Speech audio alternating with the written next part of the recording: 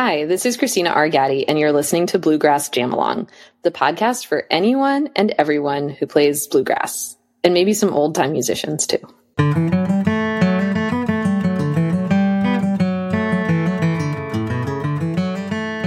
So my guest on Bluegrass Jam Along this week is Kristina Gaddy, who has written a fascinating book about the history of the banjo called Well of Souls, uncovering the banjo's hidden history, and she's come to talk about the book. Kristina, it's a joy to have you here. Thank you so much for having me, Matt.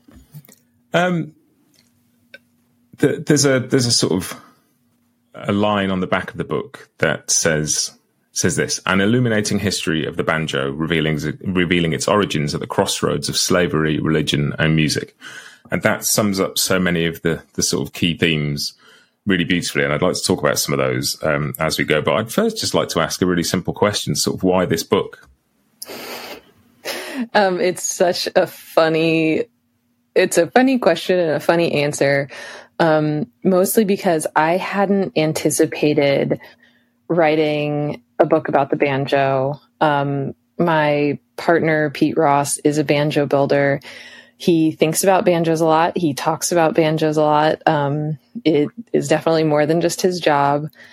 But, and so through him, I, got an understanding of kind of the broad brushes of banjo history, and also why it's really interesting specifically for the kind of culture and history and development in the United States, where we, have this a very painful past that people are still coming to terms with, and also, just kind of how things have developed over time, where we see repeated themes, one of them being the appropriation of Black culture and music by white Americans. And the banjo does a really good job of exploring that, of exploring the history of slavery, exploring the history of interactions between white Americans and Black Americans. And so I found that interesting, but I was not obsessed with it by any means. And Pete and I came across this piece of art in Amsterdam in the Netherlands that kind of made us both question some of what we thought and knew about banjo history, about the early banjo history. And I honestly just became obsessed with finding more answers and trying to kind of unobscure some things that had been hidden. And for a long time, I thought that was just going to be me doing this research and kind of telling the banjo obsessed who I am friends with. I hadn't considered myself amongst them yet, but basically sharing it with a small group of people who I thought would be interested. But as I researched more and as I kind of started formulating this into a bigger picture of history, I thought, okay, this isn't number one, this isn't just a book about the banjo, but it's also not just, for me or for this small group of people. It's really more people need to know about it. So I hadn't wanted to write. Is a long way of saying I hadn't wanted to write a book about the banjo, but it just became such important. I really felt like it became such important history that it needed to be shared beyond this small group of people. Yeah, and it's really interesting what you say about history, because I interviewed banjo player Wes Corbett a while ago, and he said, if you're interested in learning about American history, trace the history of the banjo. Mm-hmm. I just found myself I think what the book does beautifully is what any good, and I hate to sort of class it as a history book because it's not a history book, but any attempt to tell history, if you start with a small canvas almost and use that to tell the bigger story, a bit like looking at the sun through a pinhole camera, just narrowing your focus to start with and drawing people in through a specific thing and then letting it all open out into this big spread of history and this big spread of culture and this big spread of, the wider context. Is that I often find that fascinating rather than trying to start with the big spans of history and like the kings and the queens and the wars, and then drill down from there, starting with people and culture and day-to-day lives, is always a fascinating way into anything. Yeah, absolutely. And I think a lot of that has over, millennia been obscured, because we are so in, history has been written by the victors, that kind of thing. But the histories that have often been told are of, the kings, the queens, the wars, the big things, rather than, okay, but what was life like on the ground for a normal person, a regular person, for the majority of people. And I've always found that history, much more interesting, because I've been interested in history since I was a very small child, and that is always the history that has been compelling to me. And I think with the banjo, that also really holds up.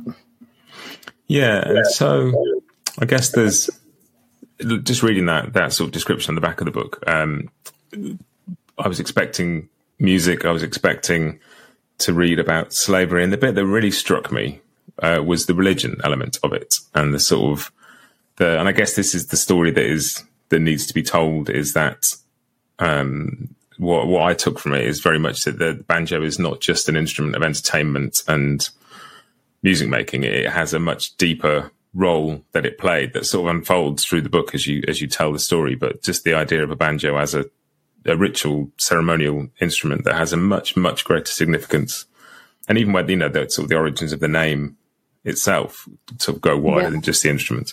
And was that something? Did you know that was there, and that's what you were looking for, or was that something that came as you just sort of delved beyond the initial inspiration?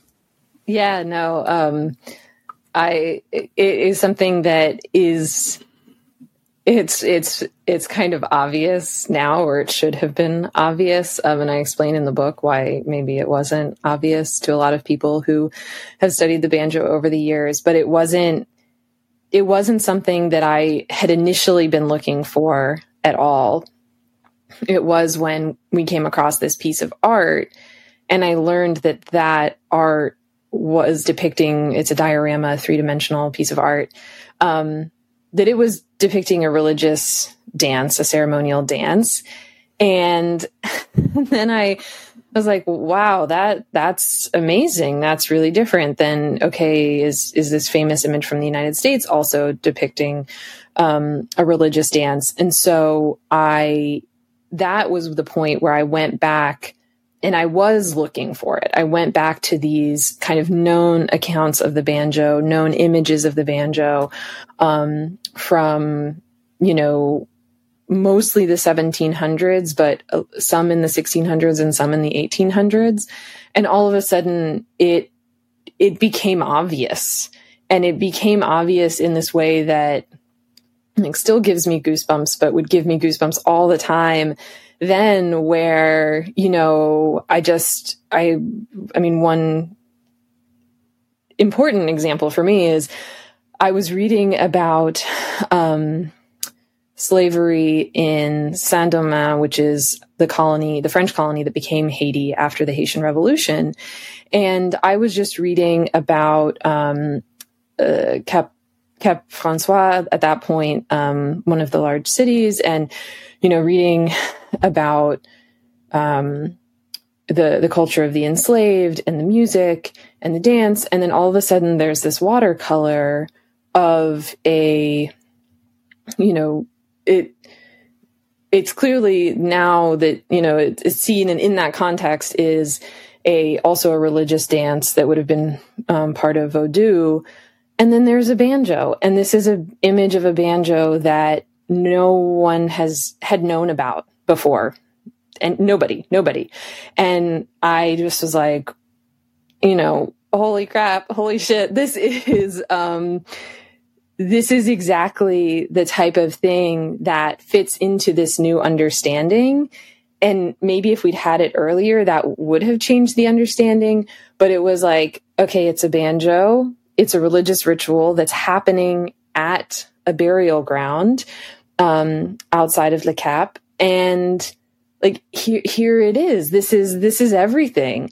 And so even in just, it was both looking at the old accounts, but then also coming across new accounts of the banjo, that nobody had known about before, and it clearly fitting into this religious, ritual, spiritual use, being used for burials, being used for other religious ceremonies as an instrument within that.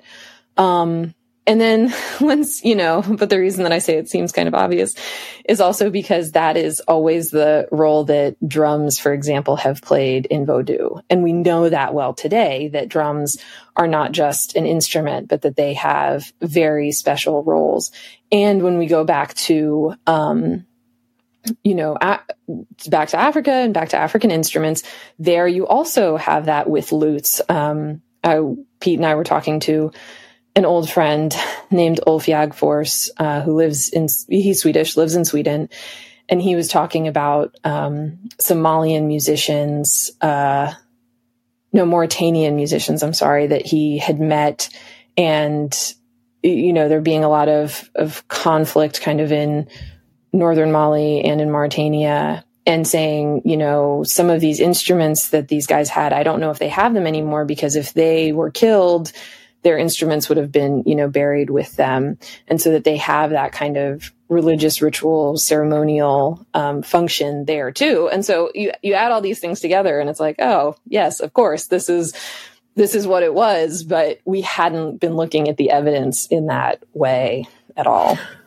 And that's, something that emerges through the book. But also one of the things that just made me think most as I was reading all of it is just how much we view the world through a certain lens, because of the culture we grew up in and the values and the importance that is put on stuff. And people recording the history of the banjo would have seen it through their own lens and would have missed so much. And there's a point you make about, at one point, that drums in many areas were banned for slaves because they were seen as a military device or something that might potentially incite people or draw. They've been used in so many sort of, subservient and military ways over the years.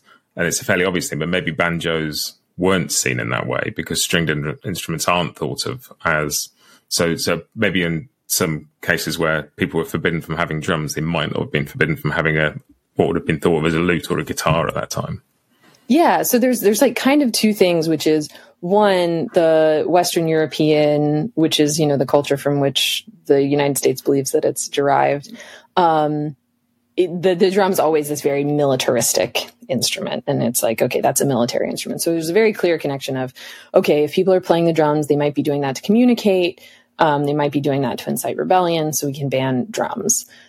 But dances were also banned for the same reason, because it was thought, okay, if you have these people gathering, the kalinda is one example where it was banned very early on in the French colonies. And the banjo was played with the kalinda, and it's banned, and you still have accounts of people playing it, and it's banned again. It's reiterated that it's banned, and people are playing it or dancing it and playing instruments with it. So on the one hand, they try to ban things, but it doesn't always work. And so in some instances, the banjo is seen as a part of that kind of larger ritual, larger scene that's being banned and thought of as rebellious. But you do also get the case where, so one of the people that I kind of talk about in the book that's used to describe this kind of banning tolerance and then also banning is a man named Thomas Thistlewood in Jamaica. And he's an absolutely horrible person, like the atrocities that he committed against people are not something that I went into in the book. They're relatively well known at this point of it as a historical figure, just because he recorded what he did.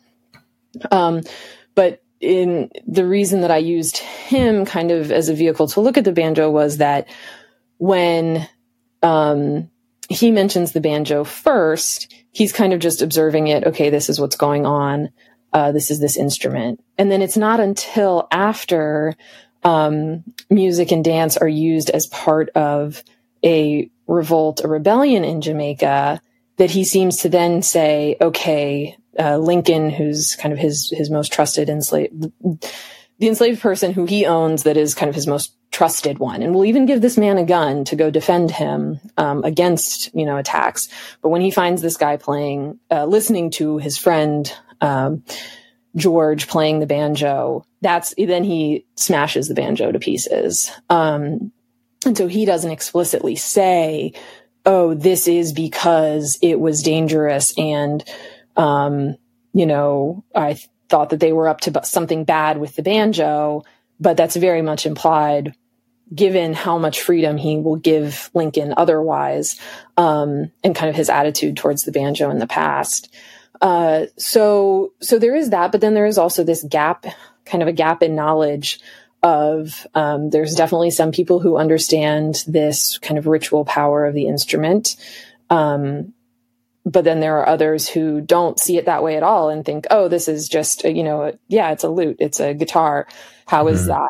How would that be used for kind of, in their case, imagining nefarious purposes, whether it's to, bring people together to play music where they could then, plan a revolt or plan something against a slave owner, or if it is just simply for the purpose of coming together to engage in a religious ritual together, and in that way strengthen bonds, and get perhaps on the same page with planning a revolt, or even it doesn't. I think that's the other interesting thing I learned, which is one of many interesting things I learned, which is the idea that you have Thistlewood, for example, commenting that he thinks somebody is very lazy. And you're like, okay, well, is that person lazy, or are they intentionally, doing kind of a work slowdown where they are acting or doing something in a certain way that's not necessarily a revolt or a rebellion that's violent and armed, but just a place, a dance could be a place to come together and talk about, for example, the Banya in Suriname, the dance, they would make fun of the slave owners, and they would make fun of the enslaving class in some of the kind of music and dialogue that went into that, so that that rebellion didn't always have to be kind of what we consider the straightforward armed revolt, but could be much more subtle ways of resisting oppression. And that ties into something that you said about, there's so many sort of different threads of this, but the idea that it's not a culture, because the enslaved people came from all sorts of countries and backgrounds, and it's not one culture, but a whole collection of cultures. But I think the sentence you used was, every part of this, from the dance itself to the music to what the men and women wear, is a balancing act of permission and restriction, allowance and suppression. And one of the things I found fascinating was the sense that what is going on the surface is not necessarily what is happening. So in certain instances, religious practices were continued that had been banned, but were dressed up, replacing the names of particular gods with saints' names, for example, or as a way of sneaking things past people because they wouldn't realize what was going on.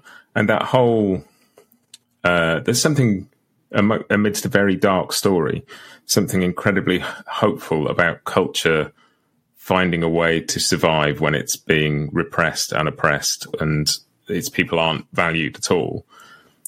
People will still find a way to do the thing that they need to do to communicate and be themselves. They'll just find ways of hiding it from people. Yeah. And that's, I think that even gets into the history that doesn't come into my book, which is kind of this post-1865, post-American Civil War period, where the banjo playing and the banjo, the instrument itself, are very tainted by blackface minstrelsy, and yet the banjo never leaves Black American culture.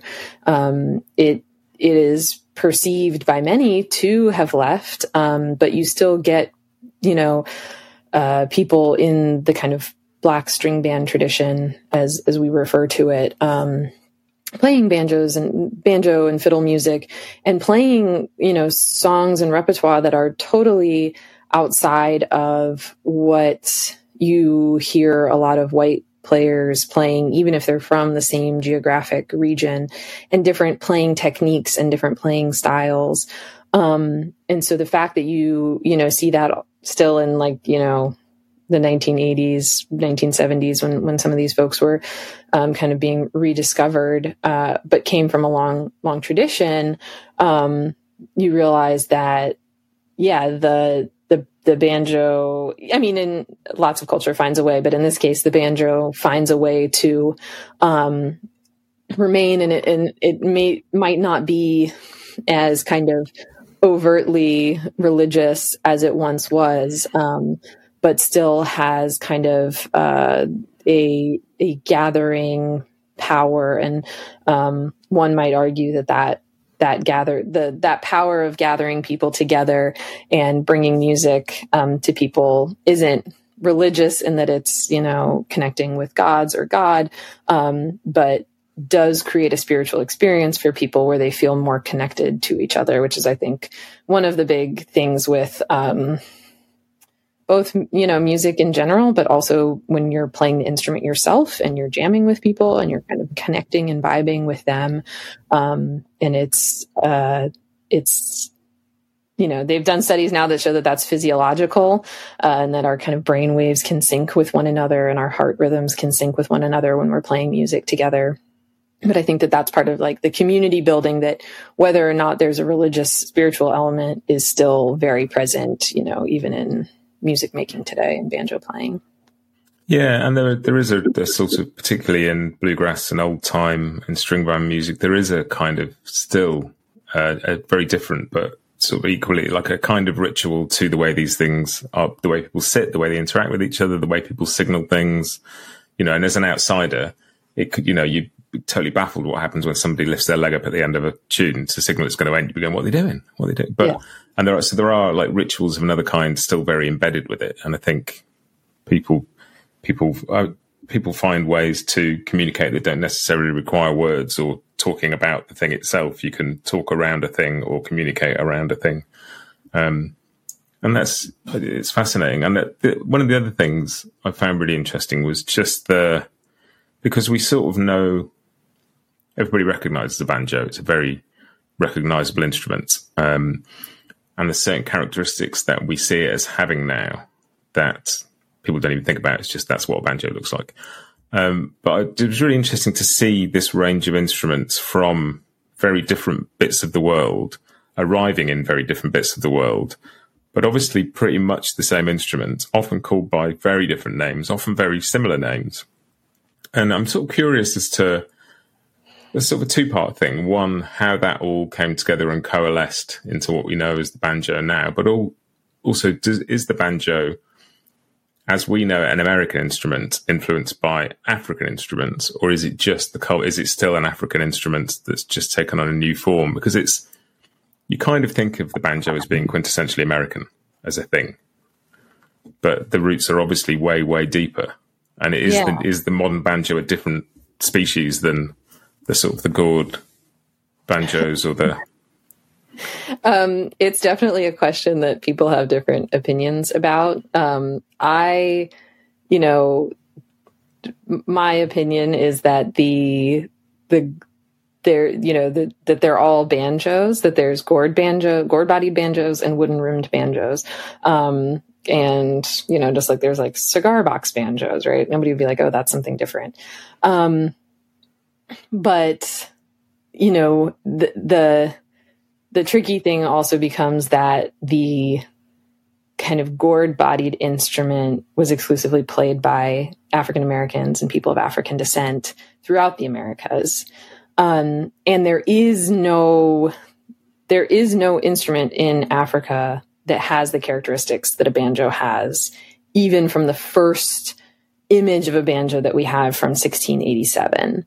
And that is a gourd body with the neck entering through, that kind of traverses the top to the bottom of the gourd rather than the side to the side. And that's it sounds like, oh, that's a crazy difference. Why would that matter? But it does matter. It's very important, for that kind of ritual structure, as I call it, religious structure of the banjo, that it represents this kind of intersection of earthly and godly planes in a way that African instruments don't have that construction. But having that construction is also it was something that Pete knew about, as a gourd banjo builder, and having examined these old gourd and calabash bodied banjos, he understood that. He's like, okay, they cut through the center of it rather than the middle.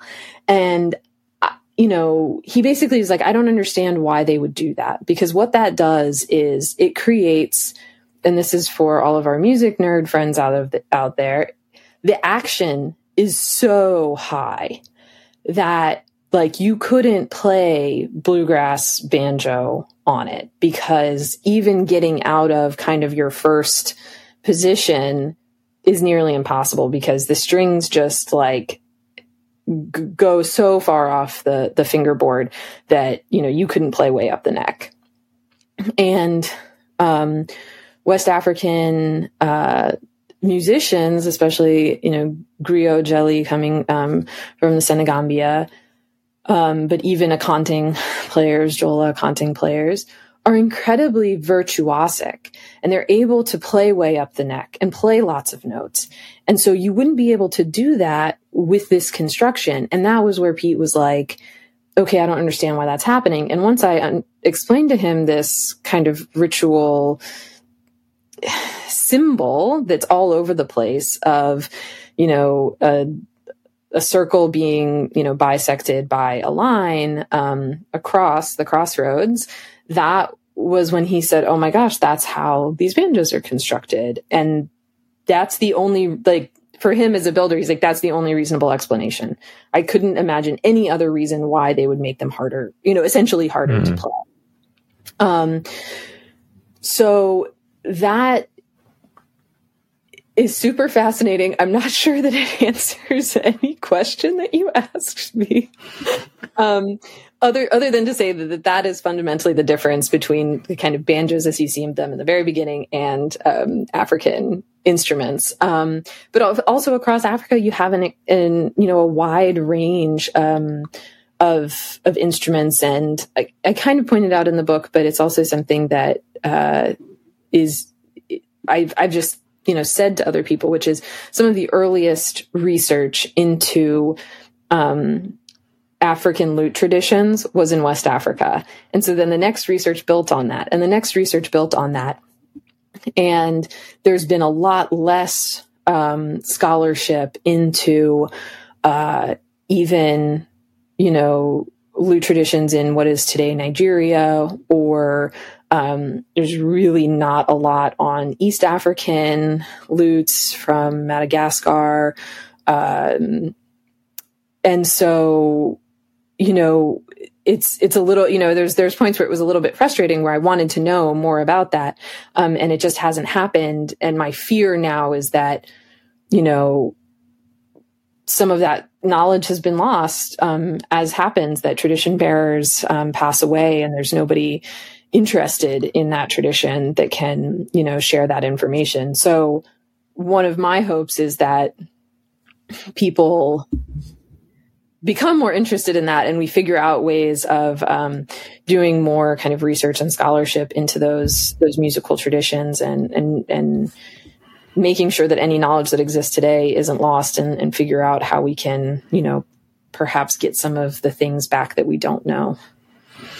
And that's really interesting. And presumably, because so much of, I guess, what we have is what was either recorded or collected by Europeans, as opposed to preserved by the cultures it came from. And so they would miss all sorts of context and clues and evidence and things that would help them understand what a thing was. If they just see it as something else and write down, well, I saw somebody playing a guitar, that it takes a while to then reverse engineer that to what it actually was.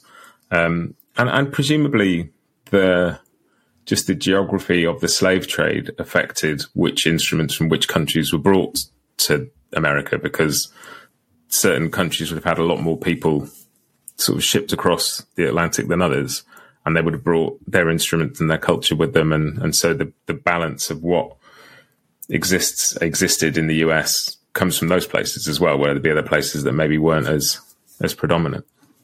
Yeah, that's definitely true. And I think also there's the important thing to remember is kind of people coming together in these places where you definitely see in a lot of the accounts it being like, oh, then that was the Congo dance, or that was the the Wolof was that was their kind of grouping of people, or where the white Europeans who are looking at it know that kind of segregation is going on. But there are other dances where everybody participates. But the idea of thinking about who it was that, or how people classified themselves is really interesting, because, just as we see in, the United States, or even in Britain, where you've had a lot of immigration and a lot of influx of people, you have people who would say, in England, let's say, like, oh yeah, I'm part of this West Indian community. I'm Jamaican, and they're born in England and they feel very much British as well, but they still have that connection because that's their families, that's in the community that they live, that those are the people that they interact with. And so, obviously it's extremely different when you're enslaved and you have no choice about being where you are. But you can have that feeling of, oh, I'm from, this group of people, or this language, language group in Africa. And so I'm going to connect a lot more with those people. But then there are certain things where it's like, we have to come together. We all have to come together to make this work. And I think that, the religions is where you see that so clearly and interestingly. Foodways is another place where you can see that, with kind of different foods being, coming together. But with religion, you see that of, okay, there's, in Vodou in Haiti, for example, you have these things that are very clearly, from the religion that is in, present day Benin, that's very similar to Vodou. But then you also have Catholic saints, and you also have, the symbolism of the Congo cosmogram, for example. And so, even within that religion, you can see these kind of different component parts that come together, to form something.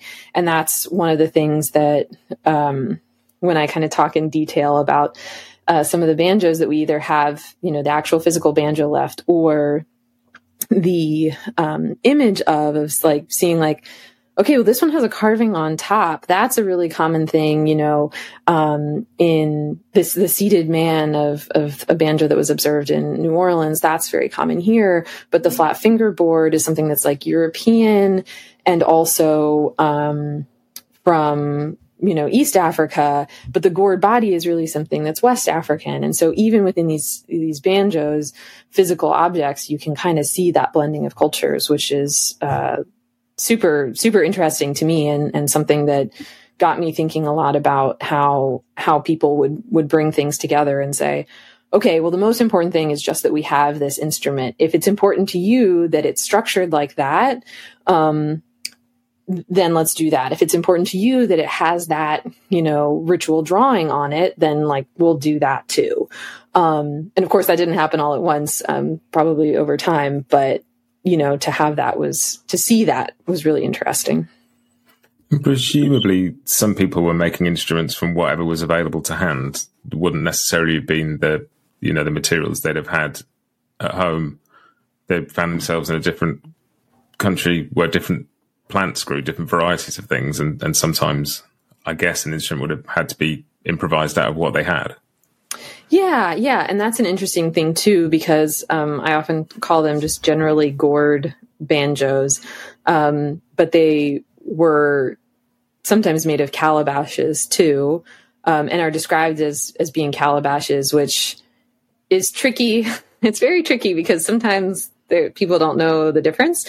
But in the tropics, in the Caribbean, there are calabash trees which grow this fruit that gets very hard when it's dried. But it sprouts out of the tree rather than a gourd that grows on the vine on the ground.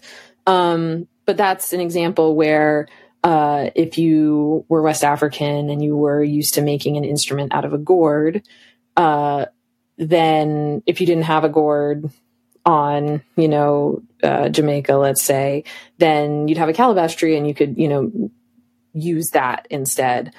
Yeah, so that's definitely true. And you also see it in, particularly this new banjo, new old banjo that turned up in Lyon, France, which I only had the chance to briefly mention at the end of the book. But it's really one where, like, especially the nails that the maker used to tack down the skin head are like, regular finish nails. And then there are upholstery, nails or like upholstery tacks that are large, and then some small, and then some other tacks. And it really is, seems to be kind of using what he had at hand and maybe replacing things as things got worn out or fell out, or, that wood tack broke off. So now I'm going to replace it with, an upholstery tack that I have access to.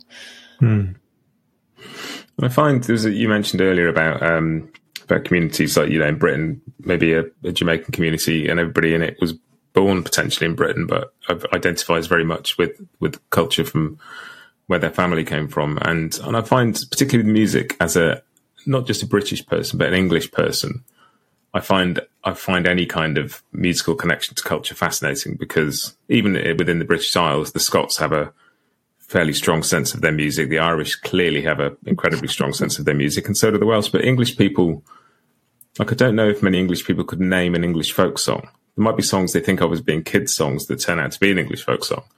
But and I think largely because we are, for centuries, have been the oppressed less than we've been the oppressor, we haven't had to defend our culture so much, and we've brought other people's cultures back and sort of appropriated or just amalgamated them, and we've learned, but we haven't had other people trying to take our culture off us. And so I find, like, just from a personal level, my relationship with the idea of folk music of my culture is quite a strange one, because I'm not entirely sure what it is.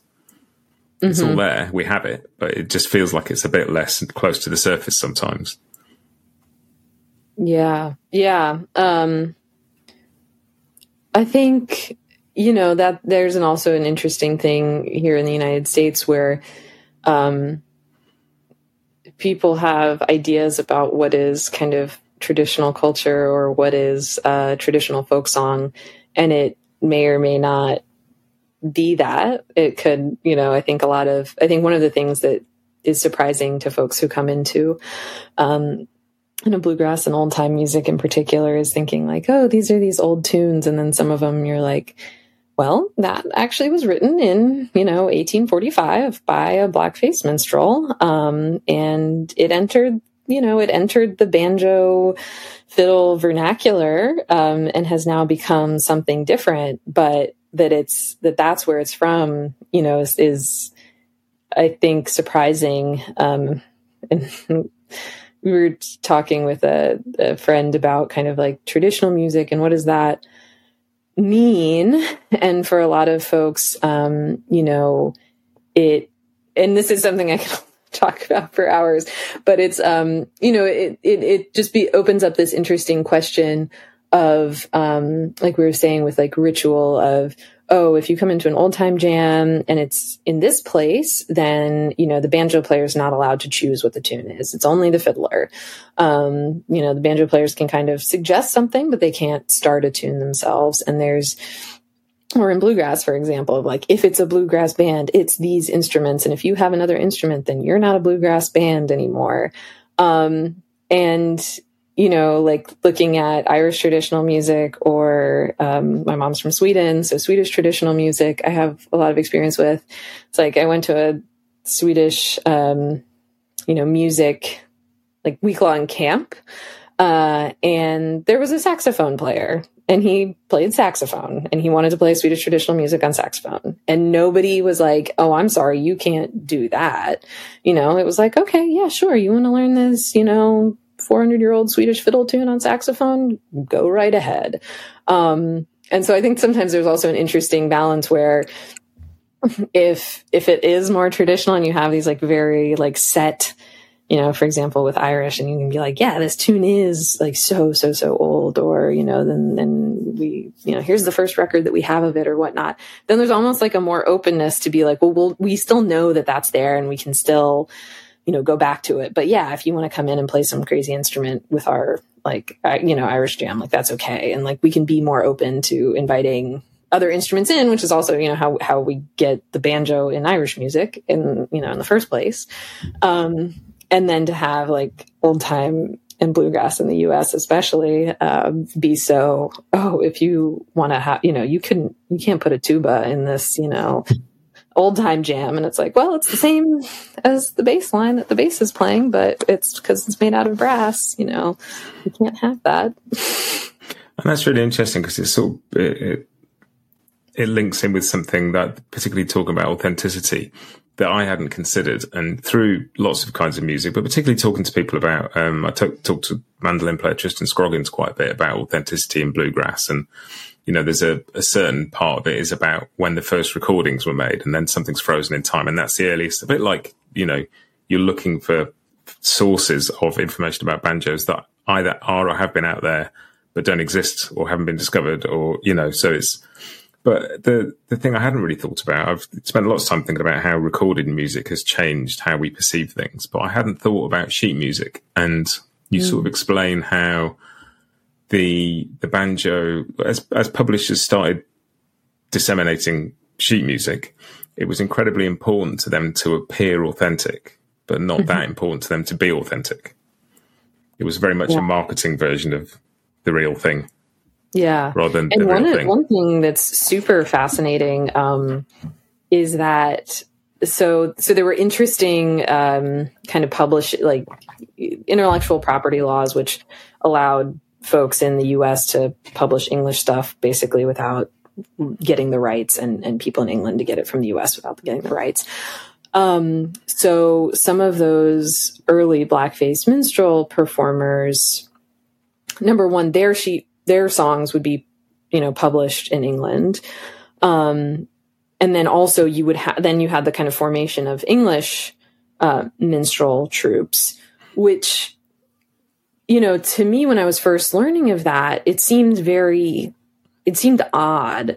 Like, why, why did these minstrel troops go and tour in England and Ireland, and why were they so popular there? And then I saw these sheet music covers from ones that were published in London. And whereas that attempt at authenticity in the United States was, we're making a plantation scene. It's a Southern plantation scene. And in England, they're island scenes, and you have palm trees. And I'm like, oh, yes, this is so US-centric of me to not be thinking about the fact that as these things are published in England, it's, right after slavery has been abolished.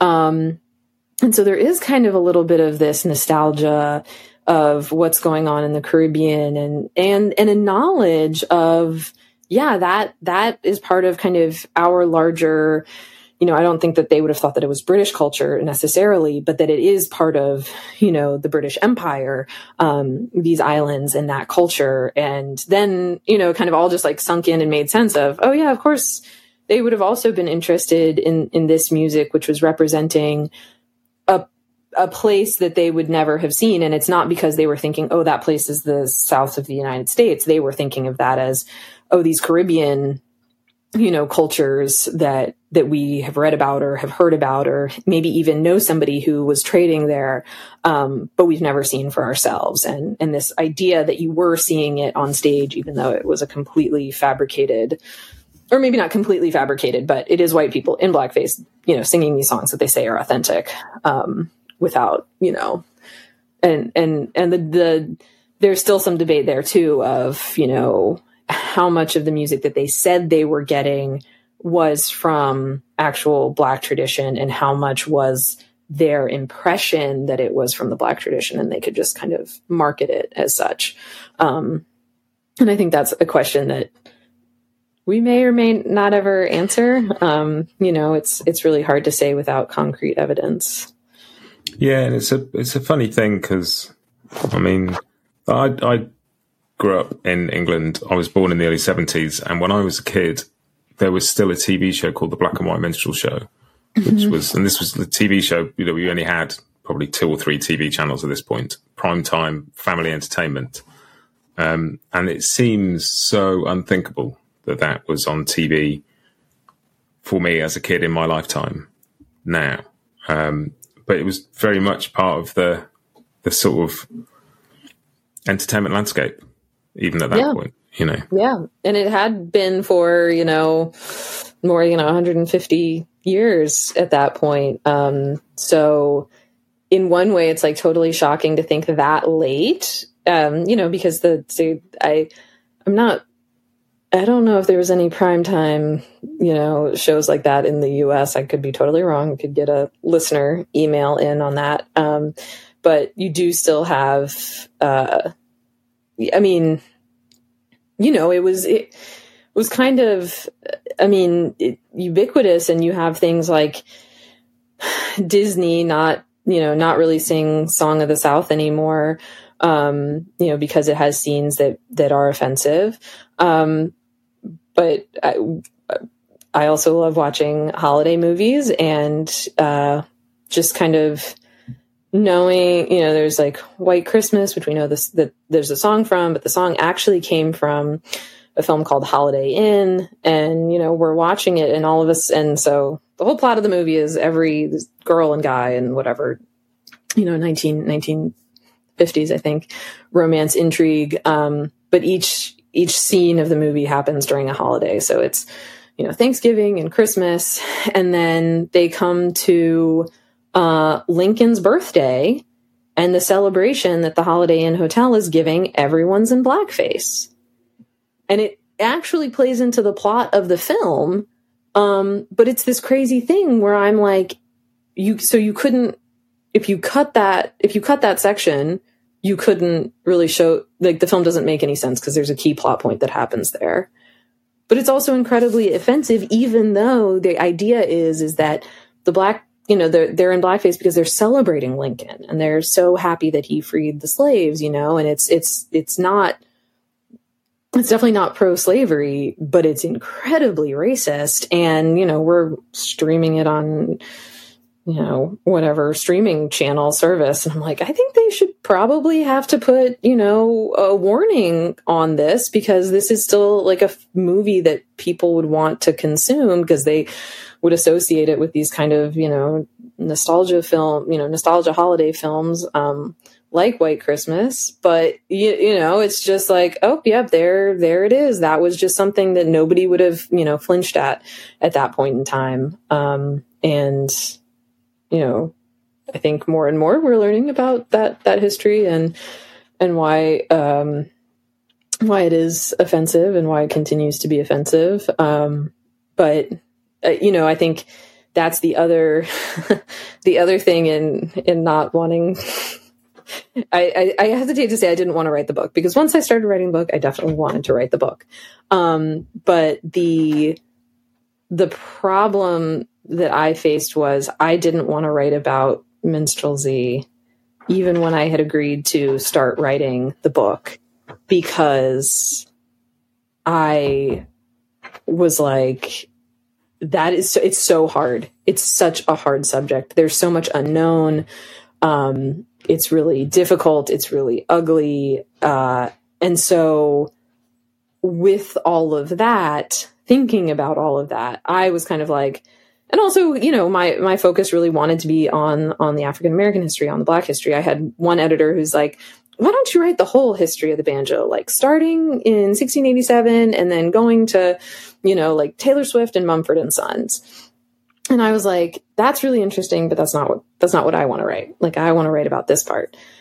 But I was not allowed with my publisher and my editor to get away with, to stop at the point where I wanted to stop, because, they pointed out this very important fact, which is, okay, well, if it was a Black instrument, an African-American instrument, and that was what even people at the time understood it to be, why is that such a hard concept for us to get to today? When you can't get there without going through minstrelsy. So that was also just, and it doesn't take up a lot of the book. I still think that there's more research to be done there. There's probably a more contemporary book that could be written about that, because the books that the kind of one very, one very important book is from the 1960s that deals with blackface minstrelsy, and especially the music and the musicians.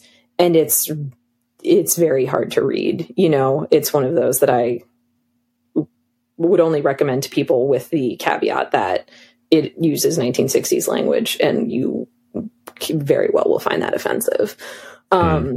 But yeah, so it's one of those things where it's like, it's very hard to research. It's hard to write about. And I didn't want to do it because it was going to be hard. But it did, it wouldn't have been complete without that. And I think that's really interesting, because there is another book that could be written that deals with the development of the banjo up to the present day, but it would also need to start from somewhere. And it feels like that era is potentially the bridge between the two, that even though it may be the hardest bit in some ways to read about and deal with, it's the very strong bit of connecting tissue between what we see now, and without that there, they might feel like two disconnected things, if that makes sense. Yeah, no, absolutely. I think that's also the key, is that you can't even kind of understand banjo today if you don't understand that blackface minstrelsy and the kind of birth of the banjo as an industrial object, of one that was both easier to manufacture, but also, made for a different clientele. And that doesn't mean that people didn't, play vernacular tunes on it or make it their own, and that they were, that all banjo music today is, derived from the blackface minstrel show. But we do have to realize that was the explosion of the instrument. That was where it was all of a sudden all over the place, just like, the electric guitar with rock and roll, that all of a sudden this instrument was, able to be bought and sold in a regular store. And it was something that, gourd banjos are very fragile. They will break easily. They will decay over time. And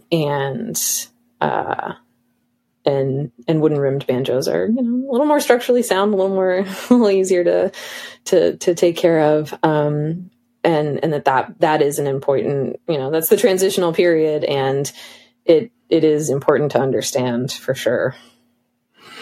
And so it's interesting as well, you talking about finding that bit difficult to write with, and you talk in the book about having to grapple with your own bias to write the book, because you have a cultural upbringing and a cultural background that gives us, as we spoke about before, a certain lens that you view the world through. And was it a hard decision to write the book, in terms of feeling like you had a right to tell essentially a Black American story from the point of view of a non-Black American? Yeah, absolutely. There were many points where I thought I shouldn't be writing it at all. Especially from the point of I'm going to miss things. It's not kind of doing it historical justice because somebody else who is closer to this culture would look at this account and see things that I'll never I'll never be able to see until somebody points it out to me or until I read something that makes it obvious. And also, very much feeling that it, again, in some ways, appropriating this history for, some might accuse of, for my own gain, right? Of like that my name is on this book and that book is out in the world. But where I eventually landed is that, the reason that this history has been skewed and distorted is because of white people. White people are the ones who have done the skewing and the distorting and the, even intentional, not to mention unintentional. And so I think that it was also an interesting period to write this, because I started working on it long before 2020. But it was in the summer of 2020 that I seriously started, sitting down and writing the book. And with the Black Lives Matter protests and the death of George Floyd in the United States, a lot of those issues were very much at the forefront, I think, at least of my mind, but at least of other people. And it's not to say that I hadn't thought about it at all before that point. I, of course, thought about it, because when we're talking about banjo history, there's no way that you can't think about that. But the ultimate kind of decision that I came down to was white people can't mess things up and then leave them for other people to clean up. We can't distort and, make banjo history something that it's not, and then say, okay, now it's up to, just Black scholars to fix this and tell us all, what we've been doing wrong. I don't think that is an approach that works. I don't think it's an approach that's right. And so this is kind of, an attempt for me to say, yeah, white people fucked it up, and at least one white person is going to try to remedy that. And, the hope that I put at the end of the book is kind of a call to action of other folks to say, if there's something in here that intrigued you, if there's something in here that you think needs to be further explored, like we need to do this together almost, and not necessarily saying like, that's on you to, finish doing this research or something like that. But just to bring it into our consciousness of like, this is reparative work that we should all be working towards. And it shouldn't just be, one person. And it definitely shouldn't just be something that we say, okay, if the banjo is, African-American, then it's on African-Americans to do all that work, because it is a lot of work. And I think the other point I've talked about a little bit, which is there's also the real fact that a lot of the accounts from this historical period have the potential to be very traumatic for people to read, and especially for African Americans. The Thomas Thistlewood is a great example. Reading that is disturbing. Reading what he wrote is disturbing. Reading about him is disturbing. And I can't, even begin to kind of imagine what that would be like for an African American. And so, some of those, it is again, there's part of me that just is like, it's not fair to say, oh, you have to go read that, and get through all of that traumatic material, to get to this historical material. And so that's also something that I was very conscious of in the book of, trying to minimize as much of that. Some of the things are still hard. They're always going to be hard to write about, but to try not to, on the one hand, traumatize readers, but also not kind of, use any accounts of enslavement there's still folks who are titillated by that, and to not do that kind of titillation of these disturbing topics. Sort of what you say about it being a sort of cumulative, ongoing, collective kind of work of research and scholarship and building on knowledge is something that I definitely felt through the book, because it's not only that, as you say, quite an open call at the end, but I just got the sense of, there is, when a certain historical period is recorded, it's recorded through a lens. When that's looked at again 50 years later, it's looked at through a different lens. When it's looked at 100 years after that, it's through a different lens. And so much of the source material that you've looked at is being looked at differently now than it would have been when this was written about in the 60s or whenever. And also you talk, you have to forgive me because I've forgotten her name, but there's a librarian, and there's a film you mentioned, the librarian and the banjo, and so much of her work goes into this, and it felt very much like you weren't saying, and this is it, and I've built on that, and here's the story. It was like, here's what I can add to the story. What's next? Because it feels like the kind of book that there will be a second edition of when more stuff comes to light and people email you from all over the world saying, well, what about this, or what about that, or somebody else will take it up, but it definitely feels like an ongoing attempt to look at a thing for what it is rather than what it has been framed as over the years. Yeah. I that's really truly my hope. One of the things I have started putting together, and I've been working on it for a long time, but I haven't finished, is, like a Google spreadsheet of accounts of the banjo. And basically I want people to like look at that and be like, hey, I found one that's not on here. Let's put it on. But another, so one of the things that, Dina Epstein writes in her book, Sinful Tunes and Spirituals, is basically saying,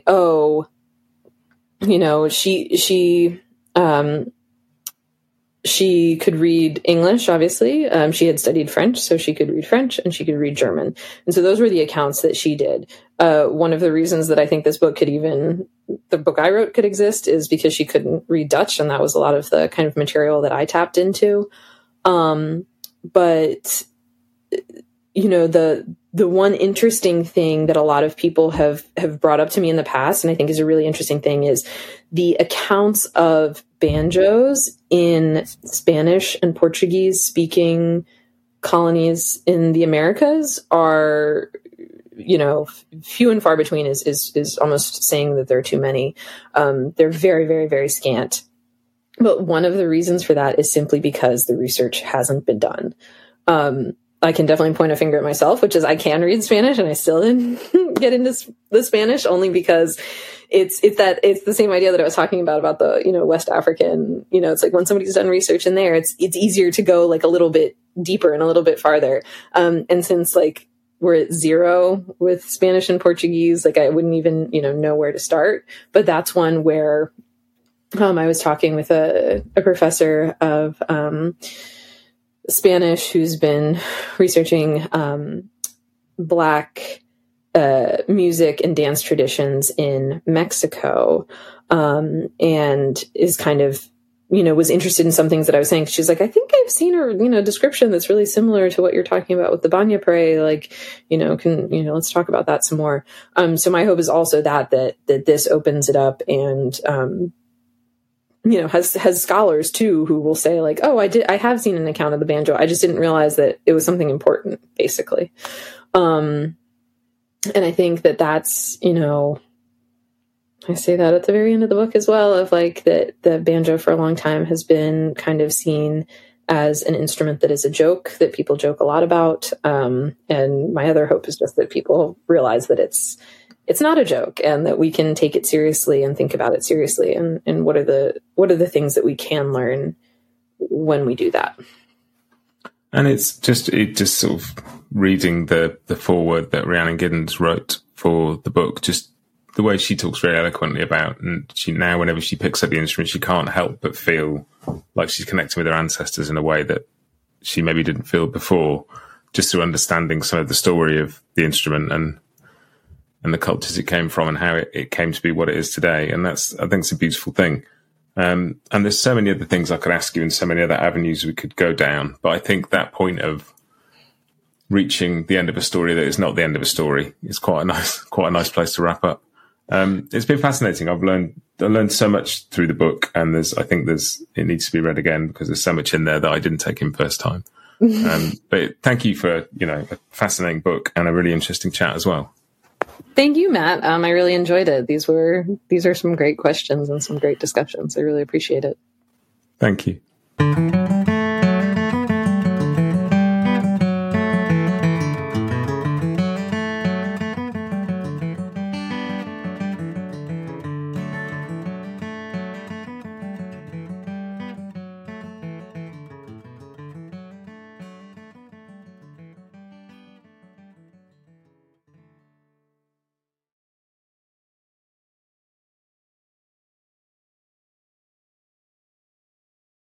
Bluegrass Jam-Along is proud to be sponsored by Collings Guitars and Mandolins, making some of the finest guitars and mandolins in the world since the 1970s. Visit collingsguitars.com and find out why.